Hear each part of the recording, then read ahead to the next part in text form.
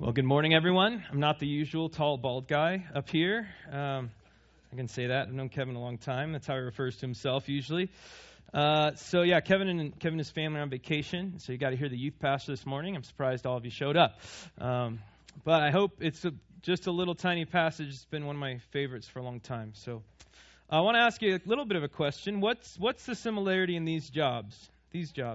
A custodian, a doctor, stay-at-home mom, public school teacher, Sunday school teacher, truck driver, and snowplow driver. Anything similar in all those jobs? That's a wide variation, right? You're like, well, the plow driver probably doesn't teach people. What do you think? In my mind, those are all jobs that have very little supervision. Very little supervision. I mean, you think about a teacher, it's one adult with 30 students, right? I mean, that's difficult.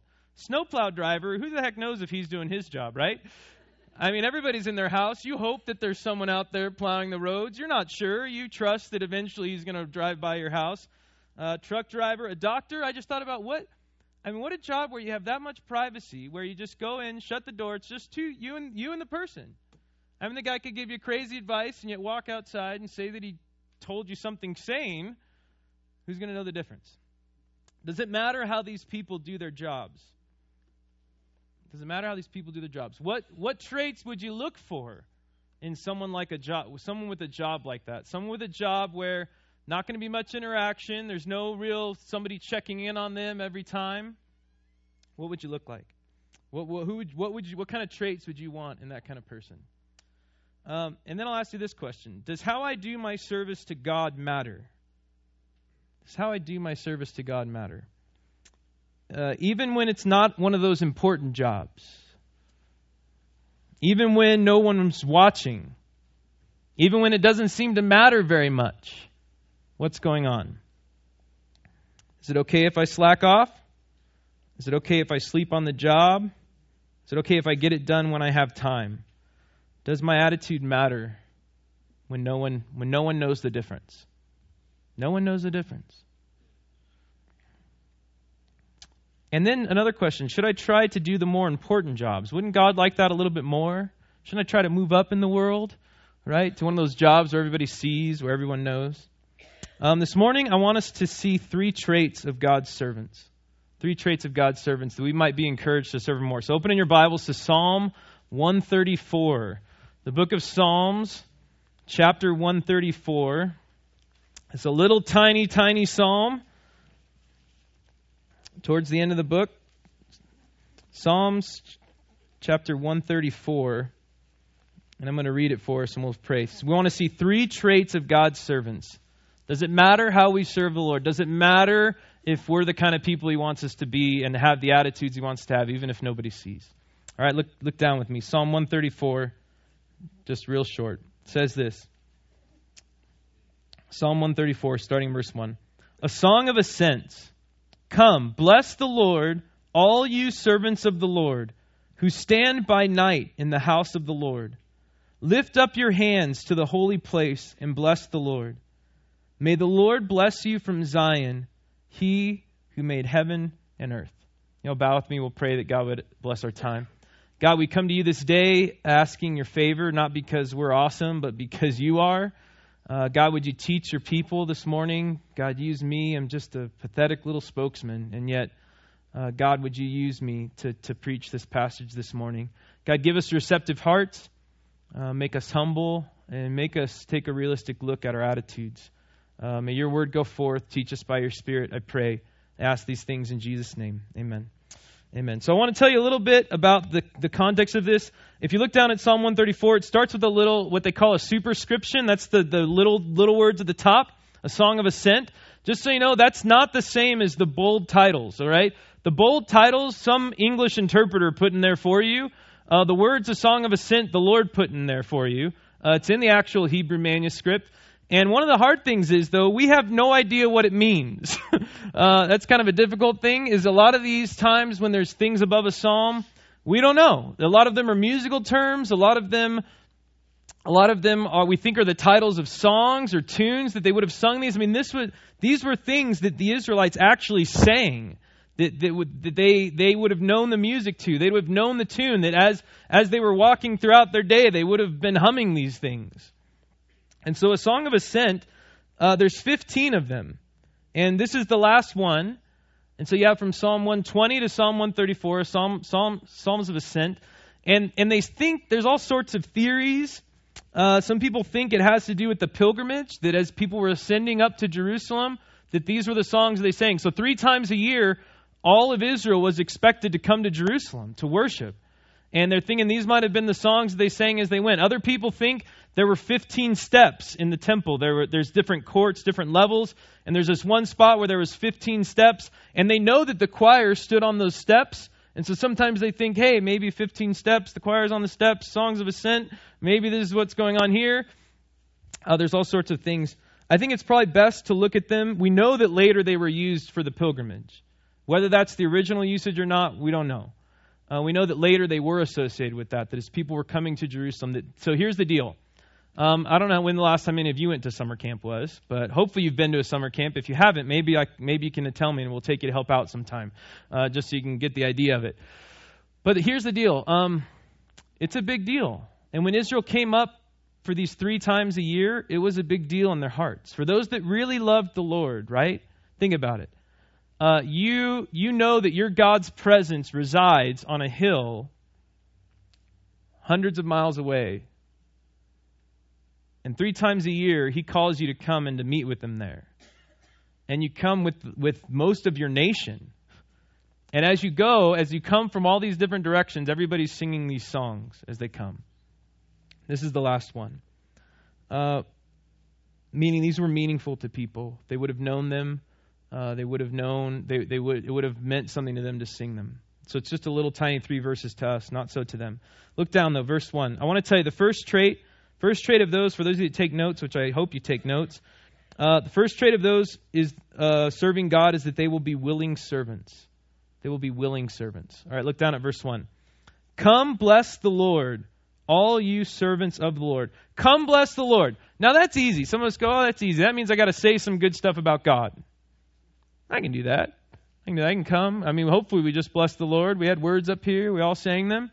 If I were to ask you to bless the Lord and stand up, some of you could say some things right now. You'd give testimony of what the Lord's done in your life. But I want to ask you, do you think that's really all the psalmist is saying, is say some words? Come bless the Lord. That word come, it's meant to shake people's attention, meant to say, hey, wake up, wake up. They might have really needed to wake up as we look later in the passage, but wake up. And the idea is that our hearts would be overflowing with this, that we would willingly come and bless the Lord, that the psalmist would say, from the overflow of my heart, I desire to do this. I desire to do this, to recognize His goodness, to tell others, to praise God. Now, what can I really bless God with? Do you guys ever think about this? This is kind of like when my 3-year-old tries to help us clean the house. Think about that. How does that go? I mean, he really, really, really, really wants to help. It's more likely that there's going to be a wake of destruction in his path, right? As he helps clean. And then sometimes our little 9-month-old likes to help fold the laundry. Meaning his mom folds it, puts it on the couch, and he likes to refold it and put it back in the basket, right? And then we go back and forth and back and forth and back and forth. So how can I really bless God? Is it that I'm going to have the most eloquent words He's ever heard? Is it that I'm going to think of the one worship song that no one's ever thought of? It means from the heart, folks. That's what I'm getting at here. Is when He says, come bless the Lord, He's talking about our hearts. He's talking about wanting to bless the Lord. He's talking about a desire to willingly serve God, to put my heart into it. He's not just talking as if I would be commanded, bless the Lord right now. I can get my kid to do some stuff that way. Yell at him. Point my finger at him. Is that really what the psalmist is asking us to do? Is he just yelling at us saying, hey, you'd better bless the Lord? No, he's talking about being willing from the heart. Look down again. So come bless the Lord, all you servants of the Lord. This is who we get to serve, is the Lord God Almighty. You guys get this? The word Lord is used 5 times in 3 verses. It is who the psalm is about. Is that God would mean something to us, that from our hearts we would desire this. We are servants to Him. We belong to Him, and He's the one that we serve. Look down, keep going. You servants of the Lord who stand by night in the house of the Lord. This is my favorite part of the psalm. I cannot believe this. I cannot believe this. This is like 24 people. You know this? This is what they think. So there are some songs that are addressed to the whole nation. Millions of people. And this little psalm is addressed to 24 people. Now, these 24 people are not the most important people, right? Look down. So those who serve in the temple of the Lord by night. Let me tell you, there were 10 gates. They were closed at night. Temple was closed for business. And these 21 Levites, these aren't even priests, right? You guys, if you guys know how the Levitical system works, you got the tribe, you got the family of Aaron who actually gets to be priests. You have the rest of the tribe of Levi they're just servants. I mean, literally, like they tended the fires, they swept the floors, and even then, and some of them got to sing. And so the singers were even the important ones. And so you got like the high priest and his family, you got the rest of the general priests, you got the singers, and the 21 people that watch in the temple at night they're none of those things. They're the floor sweepers and the fire tenders, and their whole job is to stay awake and make sure the temple's fine. They didn't have much to do. They couldn't even go into the place of the priests. Their whole job is to stay awake. Some of you can't even stay awake right now. I'm just kidding. Sorry. I just thought I'd tell you that. They watched. They watched in the court of women. That was what it was called. Tradition said they could be beaten for falling asleep, or that if the guy, there was one overseer, or that he could light their garments on fire if they went to sleep. Wouldn't that be fun? Fun way to wake up. So you go to sleep. So there's 21 little posts. They sit there. They're the lowest of the low in the temple service. There's nothing important about them. No one knew their names. No one particularly cared how they did their job. There might be maybe 3 priests guarding the inner temple. They made rounds at night kind of to check that everything was ready for the morning. But realistically, until the gates were open in the morning, there was nothing to do. They're doing an unimportant, thankless, boring job. And how does the psalmist call them to do it? He calls them to do it willingly from the heart. He calls them to do it willingly from the heart. An unimportant, thankless, boring job. And the psalmist says, "Come, bless the Lord, all you who serve in the temple of the Lord by night." Can you relate to this? Some of you think you're important and you're not relating to this. That's a whole different problem. All right? If you can't relate, let me give you some points to relate on. First off, this is a little sub-point. But first off, do you guys know that we are the Lord's workforce? There ain't nobody else on this planet but us. It's us. So every job that can be done for the Lord on this planet is done by us. From the ones that we deem really, really important to the ones that nobody sees, we're the Lord's workforce, right? It says in Colossians 3, whatever you do, whether in word or deed, do it all in whose name? The name of the Lord Jesus. Colossians 3:22, whatever you do, work at it with all your heart as working for the Lord. Even the unimportant jobs, even when my boss isn't looking, even when my family's not going to know the difference, even when no one's going to care, even when there's no difference to anybody around me, work at it as working for the Lord with all my heart, willingly. 1 Corinthians 10:31, so whether you eat or drink or whatever you do, do it all for... Hello, is this thing on? Some of you aren't even awake right now. Do it all for what? For the glory of God. Hebrews 13 says that we are now the people offering sacrifices. Right? The people offering sacrifices in a temple in Jerusalem are not worshiping God right now. They're apostate. They don't know. They've rejected the Messiah. We're God's people. 1 Peter 2 says that we're God's priesthood now. And it's not just talking to the pastors. You, I'm not the priest of this church. We are the priesthood of God. Everything that's going to be done on this planet for Him is going to be done through us. We're God's workforce. Secondly, in case you thought you were important, I want to tell you this. We are all called to the night shift. We're all called to the night shift. So we're God's workforce, and guess what? We drew the night shift. I don't know of any job where that's a good thing. Right? I can't think of one. We all drew the night shift. And I can tell you this in several ways. First off, Jesus tells us to do things like him. And what did he do? Well, he washed people's feet. This was the job of a slave. This was nobody praised or thanked the foot washer. It was gross and disgusting. Socks did not exist. Sandals existed only. Jesus says in John 13, I tell you the truth, no servant is greater than his master, nor is the messenger greater than the one who sent him. I have washed your feet, you also should wash one another's feet. That's the night shift. That's the low job. You might think you're important around here. I might get the idea that I'm important around here. We are the night shift. We are called to do the unimportant, the things that no one else wants to do. That's us. And we can't expect everyone's going to thank us for it all the time. That's not the only way we're called to night shift. We're called to hard things. Jesus talks about suffering, serving, and slaving. That's what God's workforce is left on this planet for. To give the world an example of suffering, serving, and slaving. Jesus told us it's not going to be popular. If they persecuted me, they will persecute you. It's not going to be convenient. And I don't know if you guys know this, but this whole world, the illustration that the Bible gives of this world is that it is nighttime. That even right now in broad daylight, that we as believers, we walk around in the night. The whole world is given over to the power of Satan, right? There's a sense in which he is the God of this age, 1 John says. There's a sense in which the world is going to try to overcome us, that the night is going to try to overtake us. In 1 Peter it says that right now it's the night and we're waiting for the dawn. And so we can't think that this is going to be the great shift. We can't think that we're going to be the ones ministering in front in the daylight, right? The temple during the daytime was a beautiful, glittering, amazing, flashy place.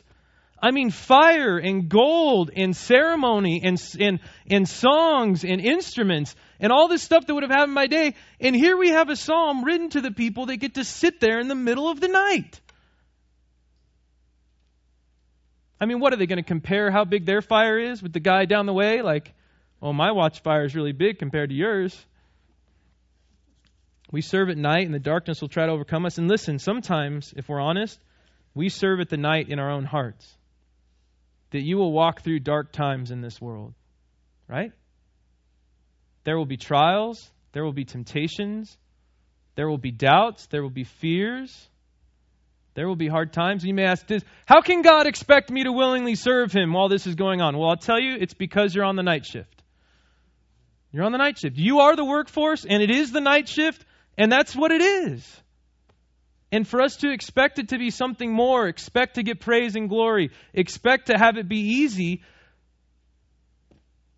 This college guy in our church, he graduated a little while ago, and I remember him. He's working a night shift job right now in Bakersfield. I think it's like a 3 strikes you're out, and so he's on strike 2 already, and like because his boss has caught him asleep twice. And so you can bet he's doing everything in his arsenal right now to stay awake. Okay, now listen to me. So do you serve willingly on the night shift in the Lord's workforce? Do you serve willingly in the night shift on the Lord's workforce? Now listen, look at me real fast. This is not to be motivated by guilt. I do not say this to make you feel guilty. God does not need you, first off. He wants you. Secondly, guilt will only motivate you for a time, and it's the exact opposite of willingness. You guys get that? For me to guilt you into something is the exact opposite of you being willing to do something. And so this is not a sermon saying, feel guilty. This is a sermon saying, we have the privilege to willingly bless the Lord on the night shift. And be encouraged that the Lord would give us such a privilege. So whether you feel like maybe you don't do anything around here. First off, I'd tell you, hey, you're on the team, even if you're sleeping. Secondly, I'd tell you, we have the privilege to serve. We have the privilege to serve, and I hope you view it. I hope you want to do it willingly, right? Psalm 84:10. Write this down if you're a note taker. But better is one day in your courts than 1,000 elsewhere. I would rather be a doorkeeper in the house of my God than to dwell in the tents of the wicked. The doorkeeper, by the way, was just one step above the night shift, right? Just one. I mean, he was the guy that got to stand by the doors. People, and I think he probably had to clean up the poop too of the animals that were being dragged into the temple. Right? He got to stand at the door, keep the door, and that was his big job. You know, we think doorkeeper, he's probably a guard. No, he was just a doorkeeper. Second, a warning before we get on to the second point. Serving God and working in this church will not earn you a relationship with God. Look me in the face. Serving God and working in this church will not earn you a relationship with God. These Old Testament saints had a covenant, faith-based relationship. If they were really God's servants at night in the temple, they were doing it based on faith in the covenant that God had given them. And for us, the same. The New Testament times, I have a relationship with Christ through the covenant He made in His blood. Right? That is all that saves me. I put my faith in the fact that Christ died for me, and trusting in Him is the only way to get to heaven. Look at me. Not attending church. Not saying words, not working for God, not giving to God, and not being a good person for God. Can I make that clear? None of those things. Some words you said when you were 5. Nothing. Working. I've been in this church for 40 years. You could still not know Jesus. You could still have your trust in yourself. You could still think that serving on the night shift gives you the brownie points you need with God to finally get into heaven. Not the case. All right? We are willing servants, but it does not, that service in no way earns us a place in heaven. All right? Jesus' blood has bought me a place in heaven, and that's the only way, and through trust in Him. And if you sleep every day on the night, every shift, if you sleep every shift, the Lord is still gracious enough that He would save you through the blood of Christ. That's it. But that's not how He wants us to serve. He wants us to serve willingly, okay? So the second trait, you guys are like, man, this is only 3 verses and we're going to be late. All right. Second trait is that God wants His servants to be worshipful servants. All right. So first is that we would be willing servants. And the second is that we would be worshipful servants. Look down at verse 2. Lift up your hands to the holy place and bless the Lord. For those of you that are tracking with me, does any of that sound familiar? He already told us to bless the Lord. Okay, he says, lift up your hands, which is pray, right? That basically means back in the day that meant that you would pray. Pray and bless the Lord. So why say this again? What is he talking about? What is worship, by the way? Worship is not the singing. Worship is not just lifting up my hands and praying. Worship is my everyday life. That throughout my life, that every shift, every time I have an opportunity to do something for the Lord, which, by the way, is always. From how I live today, to how I parent, to how I am a husband, to how I do my finances, to how I eat, to how I think, to how I talk, everything is an opportunity to serve my God. So He tells me I should do it to bless the Lord. They were to have thoughts of, so get this, you are sitting in the temple at night doing nothing except watching. And what does God call them to do? What kind of attitude with? Prayerful, worshipful, willing attitude. That's incredible to me. What does the Lord care? Why does it matter? If I sit there and watch at my little booth in the huge temple, me and 20 other guys, and yet the psalmist commands them, calls them to say, while you're there, lift up your hands, pray, bless the Lord, no matter what you're doing. They could say, I'm just the night shift. Come back. If you want that worship stuff, come back during the day. And some of us, we serve the Lord that way. We act like we can have a bad attitude while we're serving God. Well, I'm just setting out the fellowship snacks. Don't bother me. We throw it down. No, I'm just kidding. Right? Whatever it is. Or we complain as we walk around here. Or I didn't mean to pick on them there. I could pick on a lot of people, and I'm about to pick on myself. So give me time, okay? But think about it. It matters. Our attitude matters. It's not just that the preacher needs to have a worshipful attitude, or it's Zach's job somehow to make us all worshipful. It's from here. It's from my own heart that I would want to pray, that I would want to talk to the Lord, that I would want to serve Him, that whether anybody's seeing it or not, that whether it's closing a door that someone forgot to close, or helping out the little children that no one's ever going to see, they may not thank you for it. I mean, do you know what the VBS helpers put up with?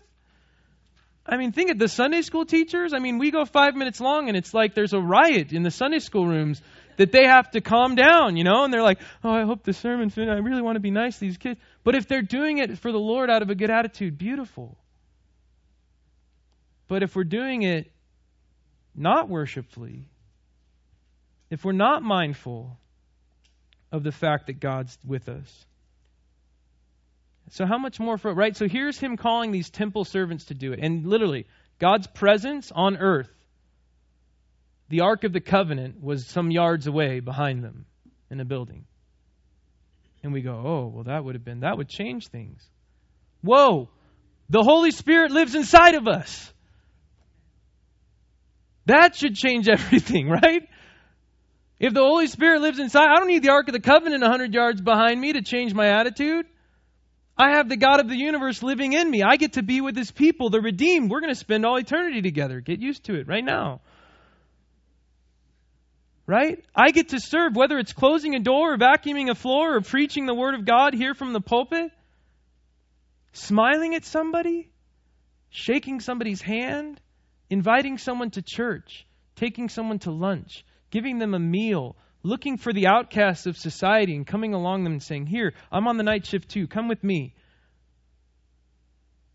Or sending the gospel all the way to Africa, where realistically, we think it's all glorious, but they got to do the same stuff we got to do here.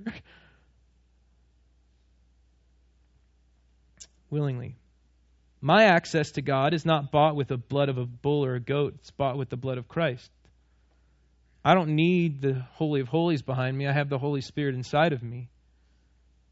Because of my love for Christ, because I recognize the beauty of all this, that should make me worshipful. Now let me tell you, this is the biggest struggle in the world for me. Ask the people that have to work with me when it's not a Sunday morning. Ask the people that have to work with me even on Sunday morning. Right? I am a pragmatic, pessimistic perfectionist by nature. Think about that combination for a second. Think about what my wife has to deal with. I mean, for goodness sake. My attitude goes towards getting things done how they need to be done right, which somehow always means how I want them done. Funny how that works for perfectionists. And all that means that I can walk through God without even thinking about Him through a day. This is your pastor speaking. If it's true of me, I mean, some of you guys are farther than me, and so I hope, but I bet we all have a temptation to walk through our day without having a worshipful attitude, without really thinking about God in my job, and God in my commute, and God in my family, and God in all of my life, and God in my smile, and God in my sadness, and God in my tears, and God in my pain. So I don't try to tell you anything that's that easy for me either. Yeah, we can't get focused on who's doing it best or who's doing it right? These night watchmen, well, my floor looks a lot cleaner than your floor over there, all right? My watchfire is bigger than yours. Well, you fell asleep 3 times last week. I only fell asleep twice. And he lit your clothes on fire. That was funny, right? I mean, it's not a comparing thing. God calls each one of them individually to say, worship, lift up your hands and bless the Lord, you who watch in the temple of the Lord by night. You who are on the night shift, lift up your hands and in your heart be willing and be worshipful. Consider God, pray, think on Him. Think that what you're doing, even if it's sitting and watching, is for Him. For some of you older saints who I've loved and known, you guys have seen me grow up in this church. Maybe you're starting to think there's not much I can do around here anymore. If you just sit and pray with a worshipful attitude and you smile at people as they come in and you love on them, this is beautiful. This is beautiful. That's okay. It's okay. We're all on the night shift, but we're all in it together. Okay? So instead of criticizing, caring about all this other stuff, last point, look down at verse 3. The third point is, the final trait is that God's servants will be blessed servants. The night shift gets the double reward. Okay, look down at what he says. Verse 3. May the Lord bless you from Zion, he who made heaven and earth. Now there's a little bit of controversy here. Some people think that this is the night shift blessing back, or this is like the high priest blessing the night. I don't know who it is, but all I know is that God's people are being blessed in this verse, and that the psalm is about the Lord and the night shift people, okay? And so I take great encouragement, right, that God's servant is returned, that those who are tired, those who are unimportant, those who have been faithful, that there's a blessing for them. May the Lord bless you. Now, do you think that's kind of on par with our blessing God? Now, if our blessing God is kind of like my 2-year-old trying to help clean the house, my 3-year-old try to help clean the house, what do you think God's blessing us is like? One time, I had a rich uncle who took us on a shopping spree. I mean, it was crazy. It was unbelievable. He literally gave us like 15 minutes in Toys R Us and said, go. I mean, like, what? Are you kidding me? I mean, we couldn't just go through the aisles like this, okay? But I mean, he said, go, find what you want, bring it back here, and I'll pay for it. Some of you are like, do not tell my kids this. Do not. You are the youth pastor. This sermon must be destroyed after it's spoken. Do not tell my kids this. This is what God does for us, though, right? I'm a little 3-year-old trying to help him clean the house. And he is the maker of the whole world, who gives us lines like, my God shall supply all your needs according to his riches and glory. God has richly blessed us with every blessing in the spiritual places. God has poured his love into our hearts. The one who is in you is greater than the one who is in the world. And then he says this, Matthew 19:29. Everyone who has left houses or brothers or sisters or father or mother or children or fields for my sake will receive 100 times as much and will inherit eternal life. So here I am trying to keep my heart and my attitude willing and worshipful, and I want to, and I want us to want to, and yet the Lord says, my blessing is on my servants. My blessing is on my servants. You bless me. I want you from the heart to bless me, but I want you to know that from the heart of the Lord, he blesses us. I mean, what? How does this work? How is this? This is so gracious. This is so incredible.